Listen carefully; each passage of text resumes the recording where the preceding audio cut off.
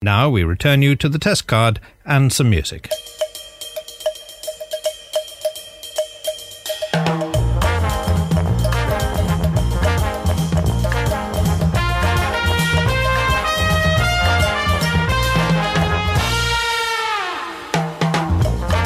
And welcome to the Pilot Take 47, a weekly podcast reviewing the pilot episodes of television shows past and present. He is Jed Shepherd. And that guy there is Rob Jelly, the Jelly Man. Kapow! Wobble, wobble, wobble, wobble. I think you're ready for this jelly. I think you're ready for this jelly. Nobody is, especially at 4 in the morning. No. Talking of your BBC show, so I tuned in and heard you say, can blah blah blah please come to the Jed Shepherd Memorial Lounge. Staff announcement, could Sonia Watson and Ben Fryer make their way to the Jed Shepherd Memorial Lounge, please? That's Sonia Watson and Ben Fryer to the Jed Shepherd Memorial Lounge, please. Didn't think you would, but you've done it, so I that's told you I would do it. Completion, like I feel like there should be a challenge weekly now. I feel like there should almost be like a weekly challenge. I'll think of one by the end of it. Okay. Even if it is just like the name of the place that they have to go to. How about you just name the studio for what would be the Friday morning? Okay. So we record this on a Thursday night generally, sometimes other nights, but generally it's Thursdays. Yeah. So how about you you give me a name for the studio that I'm going to call the breakfast hosts to for tomorrow's show? I'll figure it out by the end of the show. Right, okay, that sounds like a good... how's the week been in general, though? Really. I've been excited you got a mention. Your Memorial Lounge got a mention on the radio. But you forget I've been on that radio station. You have. So, you have very much. You guys had like an hour of me talking about rubbish. It's been good so far. Yeah, just been doing my usual creative stuff. Writing another draft of this film that I'm going to direct. First time directing something. Well, I guess I've directed a few little things, but this is something big. I've been meaning to talk to you about this, actually. Yeah, okay. I was just wondering if perhaps, because like we're pals and all that, I wonder if I could like tap you up for like a little extra role. You can, can definitely be in it. Yeah. I don't mind if I get killed off quite quickly. That's fine by me. I've got actually. You can be a zombie if you want. I'm quite good at falling over.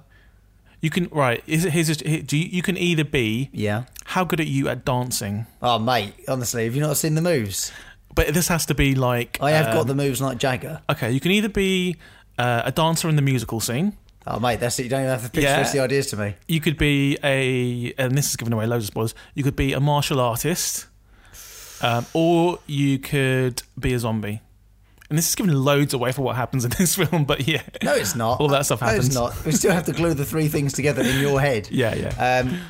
I'm up for doing anything, man. I kind of like the sound of the musical dancing bit. I could be well up for that. Okay. Yeah? Okay, I'm trying to... Yeah, you can do that. Okay. Either that or there's lots of bits, because it's set in a cinema where you can be a cinema patron doing stuff like...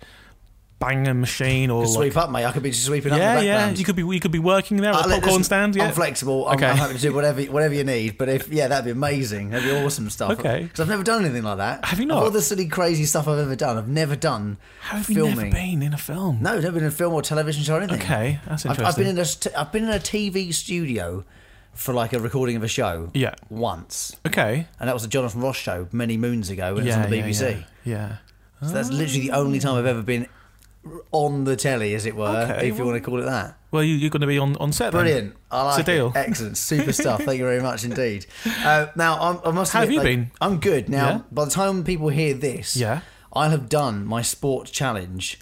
So it sort of it crept up and sort of appeared, and I have no idea. So we're recording this a few days before I actually do it, but you won't hear it until afterwards. So explain exactly what you're doing again. So the long and short of it was I wanted to try and demonstrate how many sports there really are and how you can compete in them all. Yeah. Right? So I put together a sports day, as it were. Sounds like hard work, Rob. Mate, it really is. Are you up for this? It really is hard work. I just thought it'd be fun to do a load of crazy sports in a day. Yeah? Have a lot of fun, drive around, try a load of stuff out. Sounds legit. Kind of cool, you know? Yeah. Didn't really think about the logistics or the organisational side of it. Just like, hey, how about we do a thing? And then so the boss sort of went, yeah, okay, we'll put a few calls in, see if you can set a few things up and then get the ball rolling and we'll go from there. Slowly but surely, these phone calls kept going in, emails kept being sent, and it then became a thing, and I was like, oh, I have to do this now. So by the time you hear this, I'll have done it, and I'll have exhausted myself no end. And can you reveal some of the stuff that you're doing yes, all in one day live on the radio? I started it in a swimming pool doing synchronised swimming. I also was taught how to do some mermaid swimming. I then went on to a gym to do weightlifting. Okay. And then went on to a sports centre to do a bit of climbing, a bit of fencing. A bit of korfball. Have you heard what korfball is? I don't know. It's like a disease you get. Yeah, it's basically... Or got a bit of korfball at the moment, Just the way my trousers kind of sit. Bit of korfball. Oh, it's painful, isn't it? You need cream for that. You can look korfball up. That's very fun. I played real tennis. As opposed to fictional tennis. As opposed to fictional tennis, where you just basically... It's like the Wii. So it's the opposite of the Wii tennis, You just pretend. I did a bit of gymnastics, played a bit of football, a bit of rugby. I went skiing. Wow. On a dry ski slope. I did a bit of kayaking. This is crazy. Played netball against quite a good team, a ladies team. So they're all giants around me. Because I'm only quite short, really. So it was about 15 hours. And by the time this will go, you would have broadcast this in stages across the day on BBC Radio Essex. If you listen back on the iPlayer, you can go back to... If you go to the BBC Essex homepage online, you can go to the iPlayer page. Just listen back to the Wednesday, the 21st of March. And basically, I'm in every show throughout the day. It's like including national... my own. So I got in. I start my show at 4, then leave the studio at 5, and then started at 6. It's National Rob Jelly Day, basically. It's basically, the BBC. 21st of March will now be known as Rob Sports Day. Simple as that. Next year there'll be more mentalness, no doubt. It's kind of nice to be able to sort of sit down in a studio, smile and relax and chill and watch some TV. And blimey, the TV we've watched this week. Talk about trip down nostalgia lane. Some of these are the oldest shows we've done. I think so, 60s. Other than the Twilight Zone. And maybe Doctor Who. It's around the same time, wasn't it? It's very much some of the earliest stuff we've done on the pilot. So shall we crack on? Let's crack on. All right, well, I went first this week, as you did so last week. And my choice this week was the animated show, The JETSONS.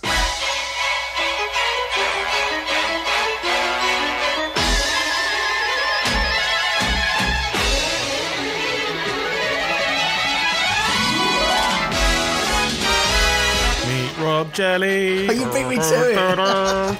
Co-host Jed. No, I was going to say meet Jed Shepherd. Oh, that's good. Yeah. His pal Jelly. It's great, and do you know what?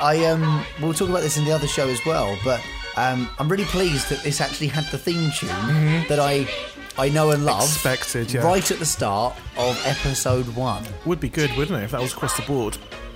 Well, we've found this with many shows, though, haven't we? That sometimes they don't always have that iconic theme tune right at the start of the first episode. Sometimes it's not even in the first episode. No. In fact, we'll talk about more about the other show.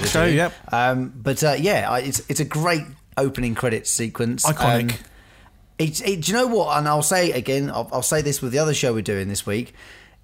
You can see how many shows since the 60s have nicked this concept of this, introduce you to the family. Especially when within it's a family the dynamic. Absolutely. I don't think many of them probably introduce them by name. True. Quite like the Jetsons do. But there's a lot of that sort of, here they are all in together, and then they're flying saucer. Because they call them flying saucers in the show. And so you get, here's George Jetson, bang, and then it goes, his wife Judy. His daughter Judy. His son Elroy. Elroy gets dropped off at the sort of junior school. His daughter Judy, who gets dropped off at the high school, and then public school. And then his wife Jane, who goes shopping. And then takes all of his money. Takes all his money, and then he ends up at work, and it's how he sort of arrives at an office with a sort of round desk. And he's sat behind it, and he's basically a button pusher for a big conglomerate company, very much like a particularly yellow family that we've talked about in the past. That's right. A very funny, or a very funny Griffin family that we talked about in Family Guy. There's so many comparisons. It's nice to see some of the origins of them. This show and the other show that we're going to speak about later, they're all kind of based on a couple of 50s sitcoms, like The Honeymooners. It's one of the big ones where you kind of see the family dynamics that have been oft repeated forevermore, where you have the father who's the kind of like brash one, then you've got the suffering wife, then you've got the 2 kids or 1 kid. And because before, this obviously came out in 23rd of September 1962. 62, is it? 62. So it's only just after the next show. We'll come on to that afterwards, but personally, I really, really like this. Not as much as I liked the show that I'm presenting. All right. But I thought it was really good. And do you know what? Like, the jokes come thick and fast. They do not stop with the jokes. It's really clever. You have to keep remembering this is 1962 that we saw this first. Yeah. So this was probably made somewhere early 62. Yeah. Right at the very start, you get a scene where Jane is in the house and she's looks like she's just woken up tired. She's going to do like an exercise routine with this kind of like fitness guy on the telly, right? Yeah. Mr. Motivator. We've got so much of that nowadays. Yeah. In the 60s, it wasn't a huge thing, but because it kind of wasn't, it wasn't. There was a bit of a trend starting. Personal fitness. Yeah, there was the first radio fitness show in the, I think it was late 50s. Okay. And I've forgotten her name now. I should know this name. Oh, damn it, that's annoying. So you had like things like that. You had television sort of shows where they were trying to sort of encourage a bit more activity. Yeah. This is like sort of 15, 16 years after the war, so like people are still just getting back to normality as such. But no, weirdly, the one thing I noticed about this little sort of Mr. Motivator style show is he was a TV DJ. Right, but it was in 3D. And I loved that. I was like, in the 60s, they were already, and the base of the Jetsons is based in the future, flying saucers and things like that. I just love the fact that they were sort of predicting 3D TV was the future. Well, like 3D cinema was something that was very 50s based. Like a lot of cinemas wanted to get more people bums on seats. And this is the old red and blue filtered sort of cardboard glasses thing, isn't it? It's just a way for getting people into the cinema. So they had lots of films, lots of horror films especially. Well, that was one of the big selling points, 3D. And then after about the mid-80s, 3D dropped away until very, very recently, and now everything's released in 3D again because it's a higher price point. But if you notice, everything that is in this episode is the future from a 50s point of view. Even though this was made in the 60s, it's the future from a 50s kind of perspective. So you have the whole like 50s idea of what a family should be, a family unit, mother, father, daughter, son. See, now I picked up a lot of that, right? And I do agree. But here's the clever thing with this show, and this is what blew my mind when I was watching it. Yeah, was this whole mixture of, as you say, 3D TV was that kind of old idea. Mm-hmm. But it's great to watch it now in 2018 with this whole 3D world that we've now got. Yeah. They were making breakfast, so Jane was making breakfast for Elroy, and then does so for George as well. Mm-hmm. And it's essentially just a machine with buttons on it. And I can't help but think, like, that's like today's modern coffee machines that you see like petrol stations and things like that. You push, because you want a latte, cappuccino? What do you want? I'll have a latte. Medium small? I'll have a medium one. Do you want like a flavour in there? You push that button, Do you want milk? And sugar. And you know what I mean? It's like, actually, in the 60s, they're already sort of envisaging this sort of automatic world. And it was a really funny comment. Automatic world, I like that. There's a name for a song there, probably. Yeah. There was a phrase, and I can't remember who says it in there. I think it might have been George referring to when Jane used to cook. And he goes, I preferred it when you used to cook stuff by hand or something like that, like the good old days. And it's this sort of... That was George. George said, like... no, maybe was it George? Yeah, where she said it's not my fault. It's the machine's fault. And she blames the machines, and it's this whole sort of actually in this year in 2018. Yeah, we've got all this very much convenience, and we eat out a lot now. And we've got fast food on the go. We can literally order it from our phones right here. We could have a pizza here before we've even finished this podcast. Okay, which is incredible. But this is 1962, and they're already predicting that kind of stuff. But this that kind of part and some of the other parts was a little bit uncomfortable because it was obviously the 50s, early 60s idea of what a woman should do. Woman should be at home, should be cooking, and if she doesn't, then she's a failure. And he gets quite like myth that she isn't cooking as well as she should do. And I was just thinking, George, do it yourself, mate. I know you're at work, but all you're doing is pushing buttons. She was at home doing everything. Yeah, because he comes home after the work and says, I had to turn it on and off 5 times today. Yeah, but things are like that. But again, again, that's a great reflection of the world we live in today. Yeah, where think about all the manual labour jobs that you used to have in the 50s and 60s. You know, people had to go and do proper graft, 12, 15-hour days in longer, and now we've got these. And please don't get me wrong, I'm not complaining that people stood up for rights of workers and we got unions and we got sick pay and breaks during the day. We've progressed, but it's this whole attitude of life is too much hard work. It's too much like hard work to make yourself your own dinner. So I'll just order it on an app and Tell you what though, I get a man to deliver it on a bike. When I was watching it, I was thinking, I'm not sure the marriage is going to last, and I'll tell you why. I was reading between the lines. So if you think about it, George goes to work every day. Yep. The son and daughter goes off to school, do whatever they do. Yep. Who's left home? Jane's left at home, right? What's she got to do? Whatever she wants. Tidy the house. Right, tidy the house. Okay. Which is what they're sort of trying to suggest that she's doing. Yeah, and what? But she lives in the future. She lives in a space house, floating in the sky, self-cleaning. Exactly. So what is she doing? And this whole episode about Rosie the robot's turning up, and she's going to basically replace Jane. So there is absolutely nothing. Jane is useless from this point on.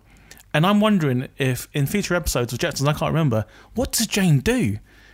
Why doesn't she go out and get a job? I don't know. I don't know if she does go out and get a job. Exactly. I don't know if she does. She's at home watching Rosie do all the work. Yeah, I mean, we've said all this about them, about the humans in this, but the whole thing, I mean, the episode's called Rosie the Robot. This is the fifth character, the fifth member, really, of the family. Yeah. And it's right in episode 1, and I think that's a really strong thing. We've said this about introducing new characters in that first episode so that you feel like you're on a journey with someone. Yeah. And in a weird way, you are on this journey with Rosie. This sort of kind of retired robot maid that Jane goes to buy because she can't cope or something. I don't understand. All she does is stand there and watch Rosie clean. It's just like, I'm not entirely Jane, sure. Are you having a hard day, mate? Just what's going on? And I hope in future episodes she starts writing a book or she goes out and gets her own kind of like job. career. I don't know, she might have a job. I don't know. I can't remember. I'm worried for this marriage. It's the dynamic is all off. But what has happened is you've become slightly concerned for something that you've got even the slightest emotional connection with. Yeah, so you're intrigued and you want to know, so you need to see more. Oh, yeah. Which is another very strong thing, a feature of any pilot episode. Yeah. There's so many little great moments of humour in this. Yeah. One of which is the ejector bed. Like that, I can definitely turn and dial and say I can think husband. of at least a dozen people right now who would love an ejector bed to get them out in the morning. The roast chicken egg. That weird. Gag was funny. Yeah. That gag was funny. That was proper observation level funny to me because it's quite amazing. Like, when you think about trying to make a soft boiled egg or a hard boiled egg at home, if you're doing dippy egg and soldiers and things like that. Yeah. I've just basically given someone the idea to go and make dippy egg and soldiers today. So sorry, not sorry. But I like the fact that overcooking a sort of soft-boiled egg or hard-boiled egg, if you cook it long enough, will basically make a roast chicken. Yeah. And it's so clever. It's so clever. Makes no sense, but yeah. It makes no sense, but it is very, very clever as well. Very comical. Did you notice Judy turning to the camera and basically talking to you a little way in? I don't know. She's sort of thinking out loud. She's sort of kind of monologuing a little out loud, but she actually looks sort of straight at the screen. It's an animated, but you know what I mean. She kind of looks straight at you. Well, she does monologues every now and again, but I think they all kind of sometimes just talk to themselves and go, "Oh, the things I put up with," which is kind of like I Love Lucy. That show. Yes, and like Lucy used to kind of like do that and just talk to herself. Yeah, I mean, there's sort of thinking out loud. I get that, but I think it was. For me, it almost felt like she turned to me. She did the pug wall and just broke fourth wall. Broke the fourth pug wall, yeah. Yeah.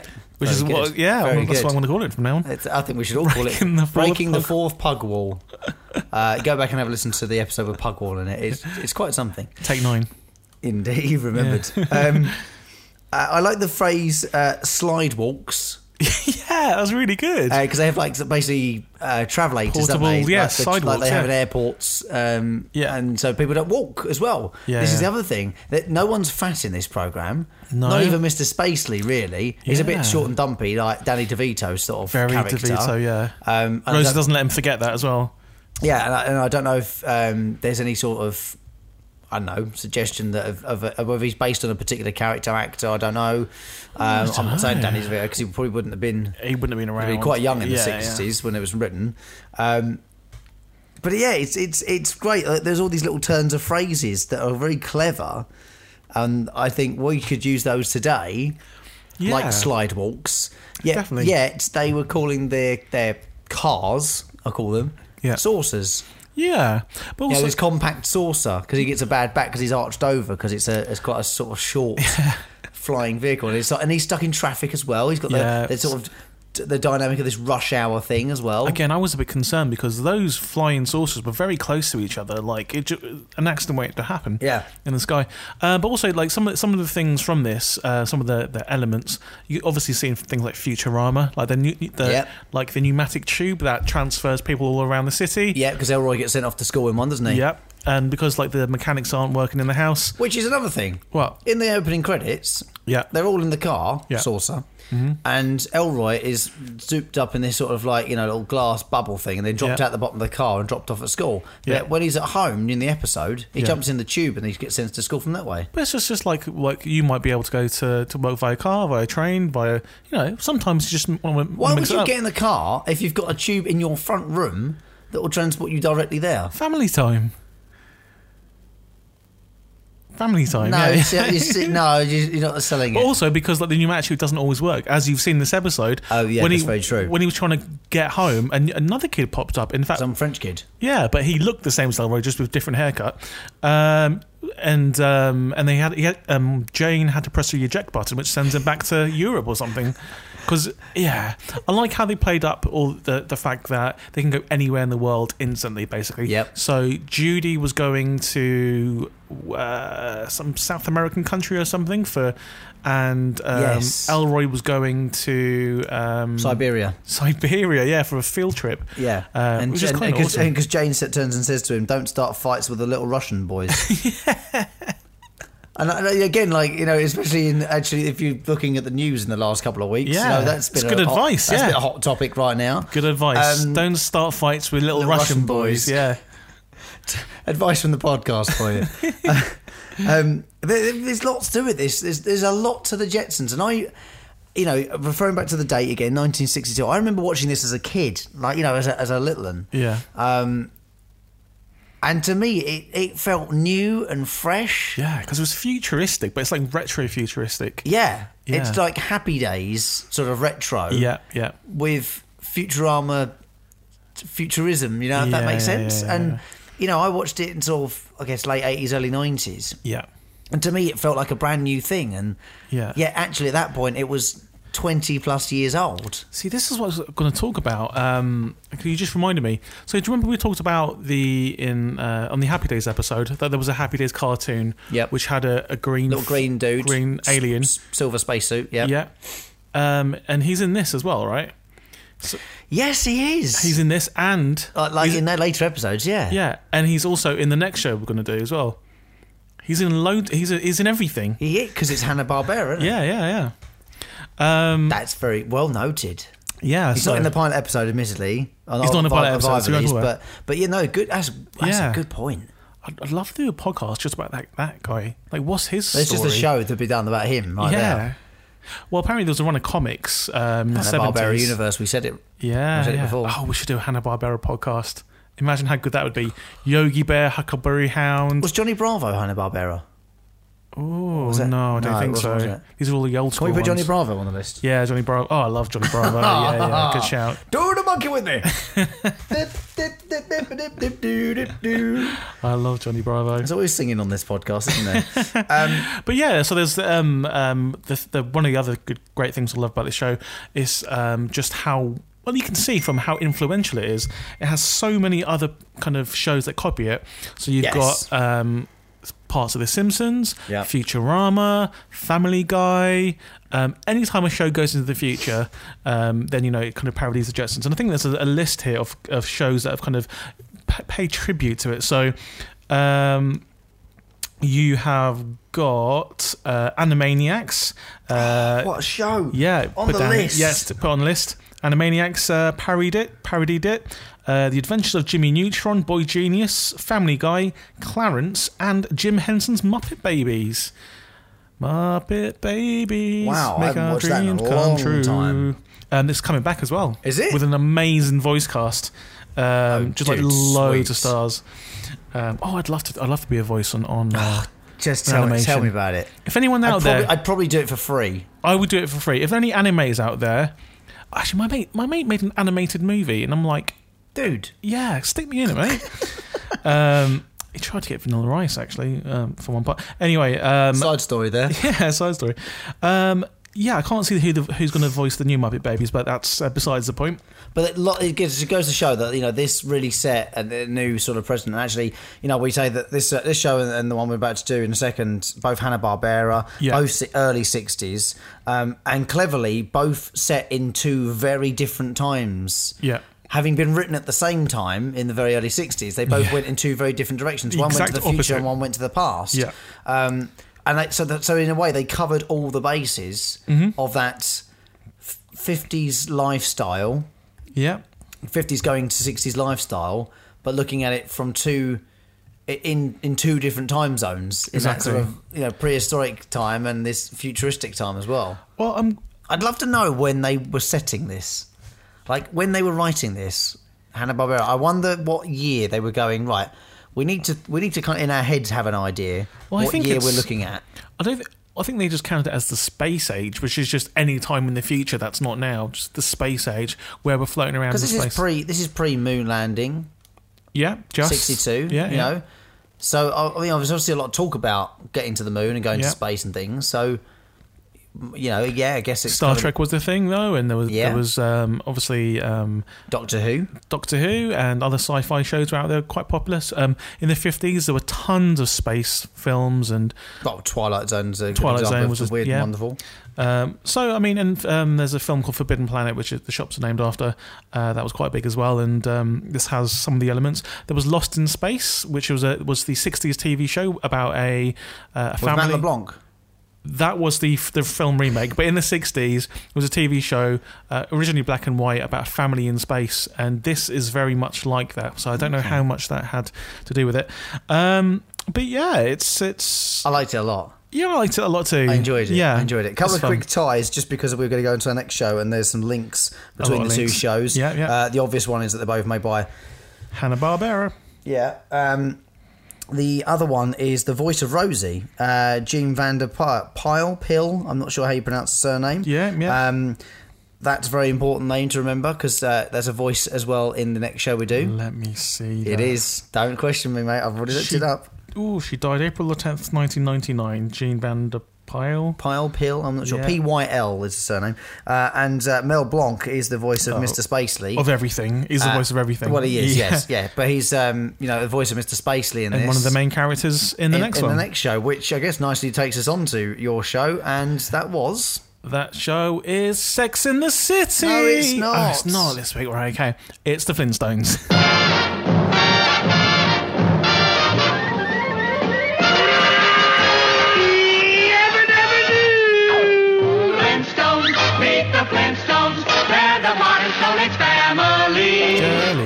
It's Rob Jelly. He's a jolly, jolly, jolly bloke.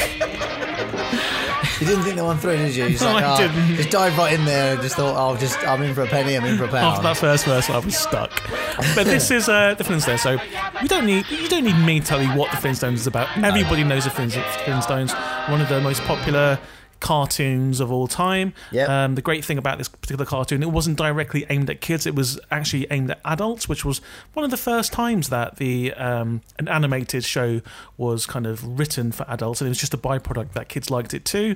It was like peak time showing, and this is how they did that. Was they got the writers from big sitcoms at the time, including The Honeymooners, which is basically what The Flintstones is based on, and other kind of comedians at the time. And so all of these jokes are very like adult jokes.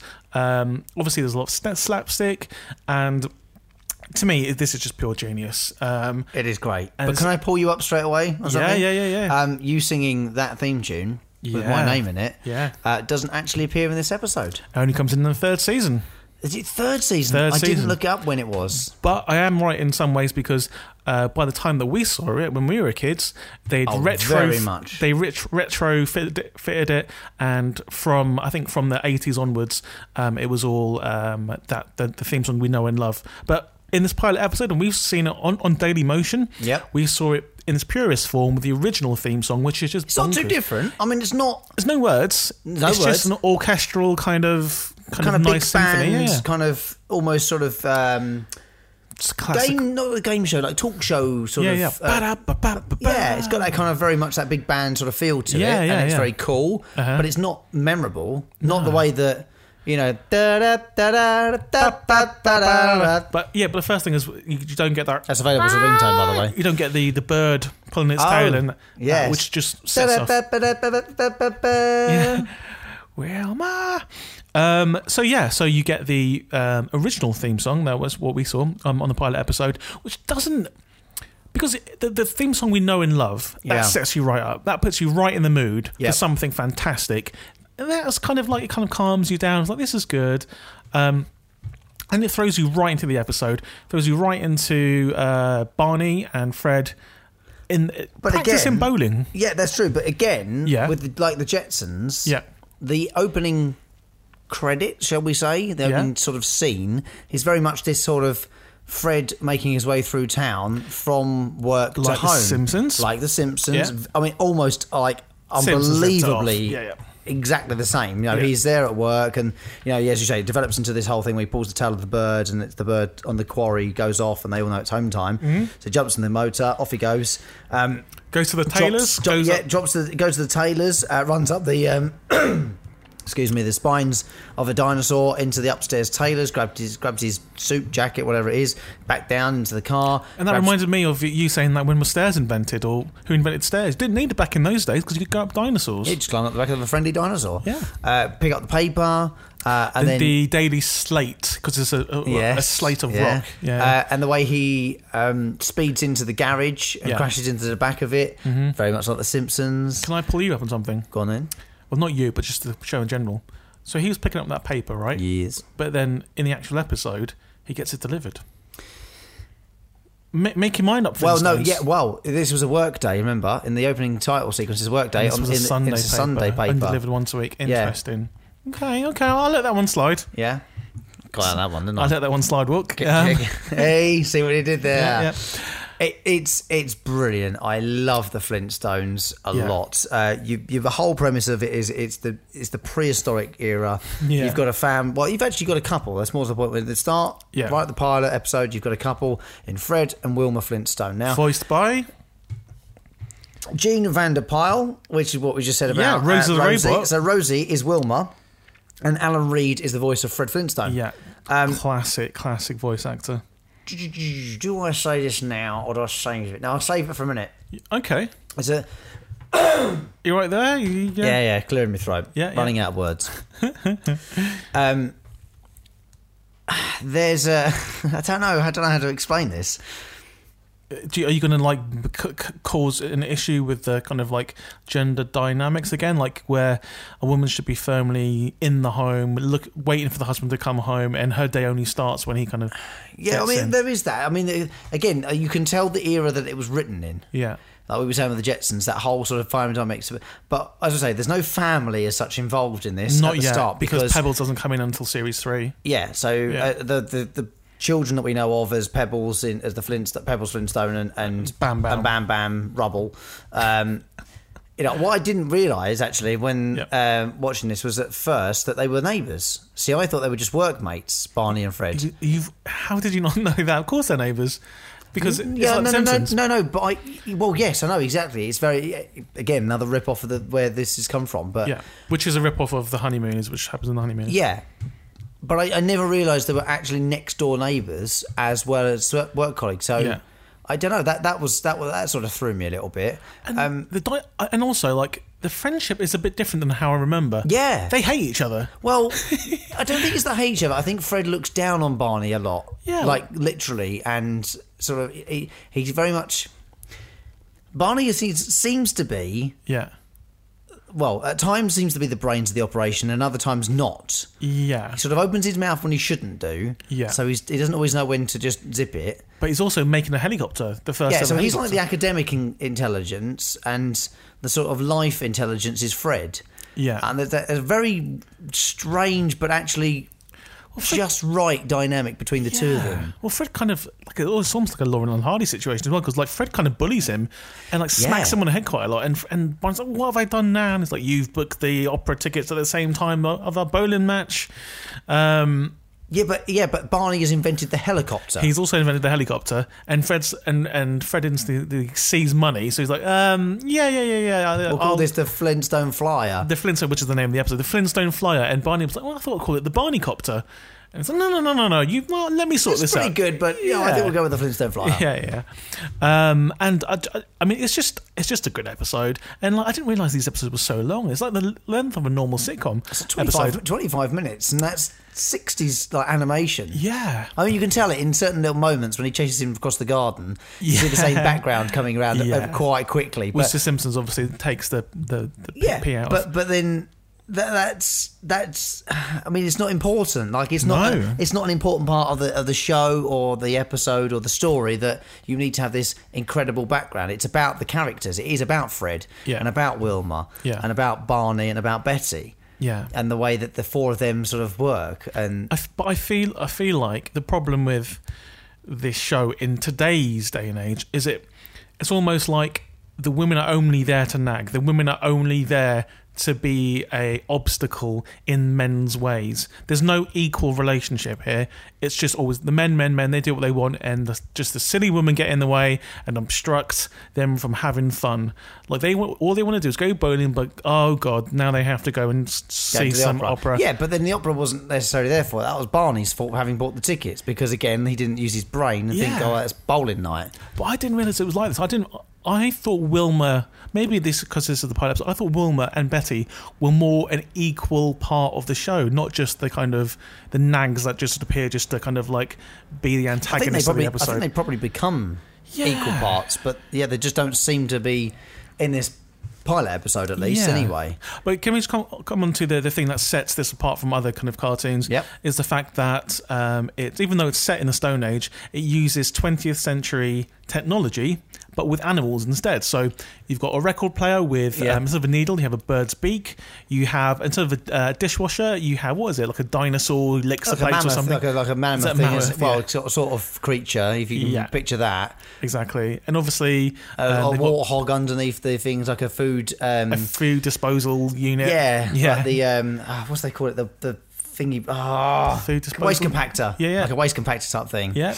I thought food disposal unit would probably be the exact same thing. Yeah, I mean, that's exactly what you... Yeah, that's exactly the same thing, but I just didn't... It wasn't the thing in my head. Shut up, move on.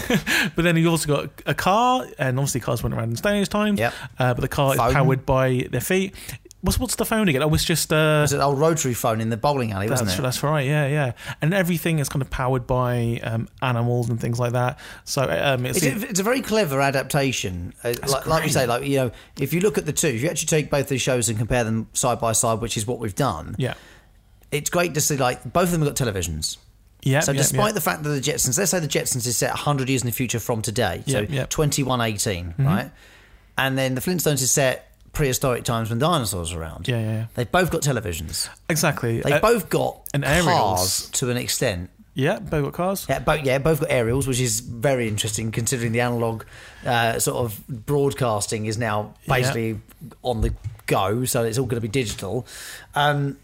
Pets as well. Now, I know that the Jetsons don't have them in this episode, but don't they have a dog eventually? Yeah, I feel like they do, yeah. So, again, pets are very much a part of the family. Yeah. And they're in both shows as well.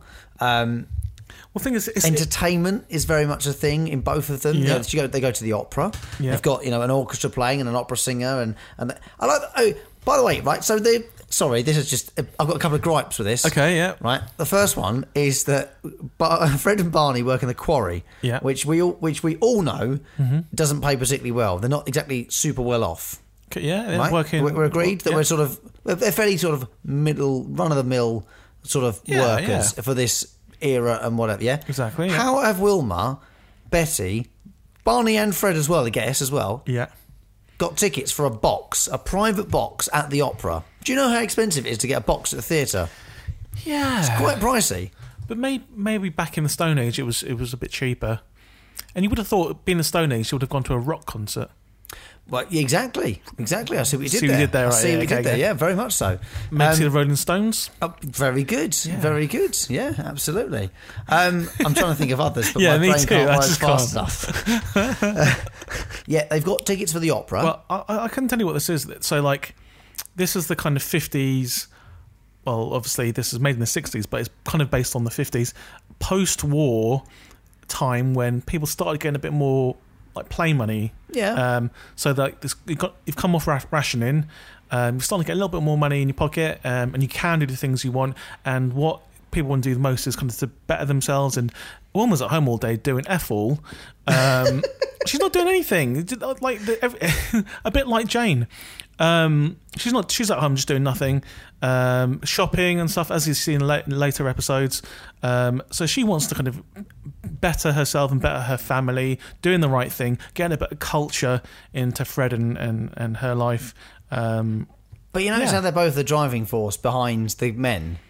Actually, if you look at Jane, right, she sort of pushes George to go and get a promotion so they can afford to live a little bit more comfortably. Yeah. And Wilma, all right, there's a trust issue there, but then she knows full well what he's like. And she worries about him. Mm-hmm. And, you know, despite, you know, whether there's the trust issue as well, but there is a worry. Like, she generally cares about him. Yeah. Of course. And when he comes in from work at the start, I think, doesn't he take the tray of food and drink off her hand, you know? And then she's like, oh... And then he comes back and gives her a kiss, and she's like, "Oh yeah, there we go. That's fine." That was nice. So she's sort of in charge. She is kind of in charge, just in a very subtle way. I just think she didn't have a lot to do in this episode. No, she didn't have a lot to do. And I remember her having more stuff to do in later episodes. But again, it's the time this was made.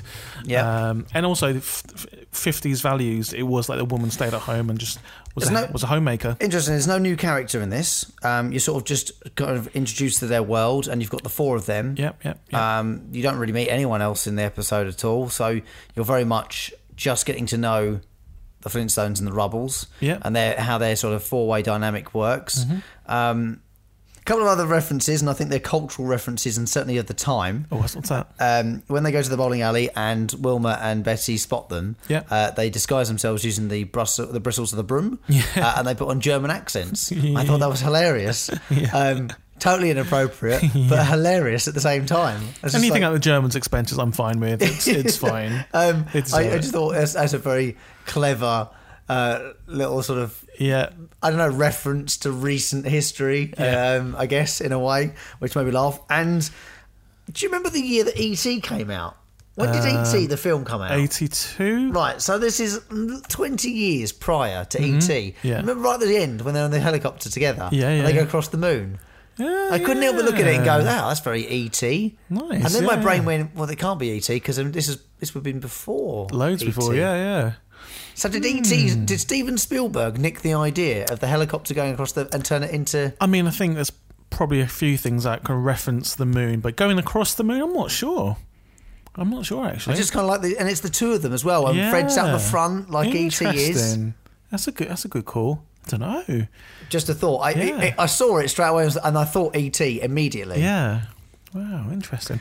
Because... okay, we'll have to go back and look at that. I didn't even think that when I watched it. It's right in the telling because obviously they do get busted. Yeah. And Wilma and Betty are sat in the garden waiting for them to come down from the helicopter, and they have to come down eventually. What goes up has to come down. That's true. And Barney's starting to sort of really struggle to keep pedaling, and that's the other thing is, like, you know, Barney's doing all the work, and Fred's sat on the front. And Barney's like, prior to that, Barney was saying, "You're too heavy, Fred. You're too heavy. You flap your arms," and it actually works. Even flapping his arms helps him take off.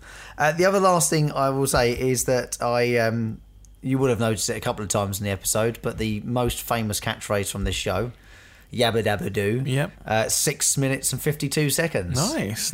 So I like we've always said about having those little reference points that would come back to, whether they're in jokes or whatever, or catchphrases. Yeah. Good to get them straight in the first episode, plant that seed, and then it sticks. And, 1960 even, this isn't even 62, this is 1960. Yeah. 58 years on, we are still saying Yabba Dabba Doo as an exclamation. Can I bring in at this point the Flagstones?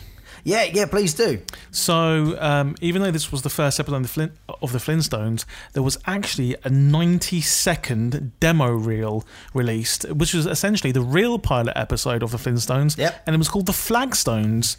And it's similar yet different. There's basically Fred Flintstone Jr. Fred Jr. is in the pilot. And it just looks a little bit shaky because there was never a proper kind of cut of it. So there's lines all over it, and there's like weird marks all over the kind of print of it. But it's proper film reel, isn't it? You can tell it's got like tea stains all over it. Exactly, but yeah, it's not too bad. I think there is a different person playing Barney. I was going to say there's different voices, or at least unestablished voices for the characters at this point, but you still have essentially Fred, Wilma, Barney and Betty. You do, yeah, you do. And this sort of, couples. And they look exactly the same, and there's a small thing with a swimming pool. Again, but he's got a swimming pool. Like, how the heck does this all happen? Like, I guess, but you don't have to be that loaded in America to have a swimming pool. I know people with swimming pools in America who aren't loaded. Who says they're in America? They're in Bedrock. Where's Bedrock? From their accents, you can tell where they are. And the theme song. But America wasn't discovered until the 1600s. Town of Bedrock. Well, who knows? That's because the B-52s are American. Yeah, but you never know what happened. In maybe if this went on long enough, you'd see a comet hitting Bedrock, and then wiping out everyone, and then a bit later, people turned up. Yeah, maybe. I think that's the explanation behind that.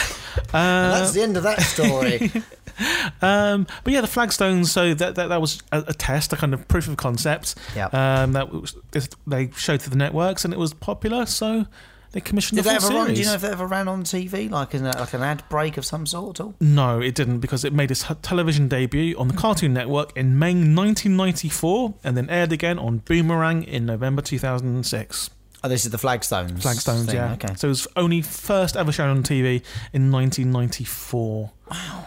And again, that raises a question about other stuff we talked about, especially with Avengers recently, and then basically just binning the entire first series. Yeah, damn you, BBC. Pillars. Yeah.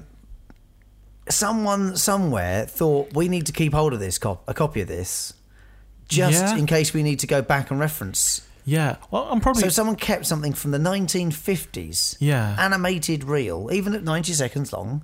Well, I'm guessing because it didn't go to the networks, it wasn't shown on TV. Maybe the creators, Hanna-Barbera, had their own records. I'm guessing there's records. But then there's better stuff. Foresight there. Again, as I'm saying, like it's that foresight of thinking, well, we should probably keep a copy of this. Yeah, exactly. Make sure it stays safe, and maybe we release it in the future if this thing takes off. Exactly. But yeah, and obviously the legacy of Flintstones went on for years and years and years. They showed it, I think it got cancelled in like the late 60s, and then they brought it... 6 or 7 seasons they got out of it. And then they brought it back... Ran slightly longer than the Jetsons. That's right. They brought it back for various different guises, which never really made it over to the UK, but there were spin-offs with Pebbles and Bam Bam, spin-offs with everyone, and then they did a spin-off, Fred and Barney going on adventures and stuff and solving crimes and things. It's all kinds of weird things. And in the 90s, there was a bunch of like TV movies, animated TV movies, and obviously the feature films starring John Goodman and the other people. That is the best version. And Rick Moranis as well. That is the best version. I watched the other version, which was the one... Viva Rock Vegas. Yeah. With Kyle MacLachlan, not so good. Yeah. I mean, just for me, John Goodman. Yeah, but you know who's in Viva Rock Vegas? The alien. Yes, that's true. Yeah, this is you got a point. All right, fair enough. But yeah, Flintstones is the Flintstones. It's one of the most iconic TV shows that we've got. It's up there with The Simpsons. It is. We gave The Simpsons a really high score for being... I have one more bugbear with it. Uh-oh. Go for it. Canned laughter. Oh yeah, but that was on purpose. So because it was like it wanted to emulate the Honeymooners and the other 50s and 60s shows. So the canned laughter is obviously very, very fake. Yeah. But it added to it. I will admit that it is true. Yeah, I didn't find it didn't bother me. I just noted it and thought, well, this is a bit odd. It's an animation. It's not like it's not filming in front of a live studio audience, is it? Yeah, and you forget about it as well. You forget about... it's less intrusive than the other ones we talked about, especially like the Big Bang Theory. Yeah. It's just less... And it goes to show that actually, all right, I'm not necessarily agreeing with the idea of canned laughter, but if you do it right, it is okay. It's acceptable, and you sort of... It serves a purpose. Yeah, it does serve a purpose. I really enjoyed this, and I'm pretty sure I've never seen it before. So I don't remember this. I don't have any recollection of it. So nice to go back and watch it again, and especially go and watch it alongside the Jetsons. Exactly. So shall we score them? Yeah. This has been a great Hanna-Barbera special. So it has. Jetsons first, my show. So I'll go straight in. I'm going to give it a 7. Okay. It's a good score. I'm going to give it slightly less. I mean, I enjoyed it. I do kind of want to see what happens next because I like futuristic things. And this is basically to the Flintstones what Futurama is to the Simpsons. It's the same kind of dynamic. Yeah. And I'll give it 6.5. All right, 13.5. That's not bad. It's narrowly missed the weird 13. Zone. The weird zone. The weird zone. 13.5 for the Jetsons. Who's that share a pigeonhole with? I'll tell you in a second. I'll find the league table and let you know where it sits. Okay. But go on, Flintstones. So for the Flintstones, even though I don't think this episode was very, very strong, it's obviously iconic and it's very influential, and the characters are just so timeless. It's clever. Imagine watching this first episode in the 60s. You would have been blown away. Yeah. I'm going to give it 7.5. Okay. I'd like to give it more because it's the Flintstones. Yeah. But it didn't actually make me want to watch on that much. No, that's fair enough indeed. I am actually going to match you and say 7.5 as well. Ooh, so 15. That's a 15.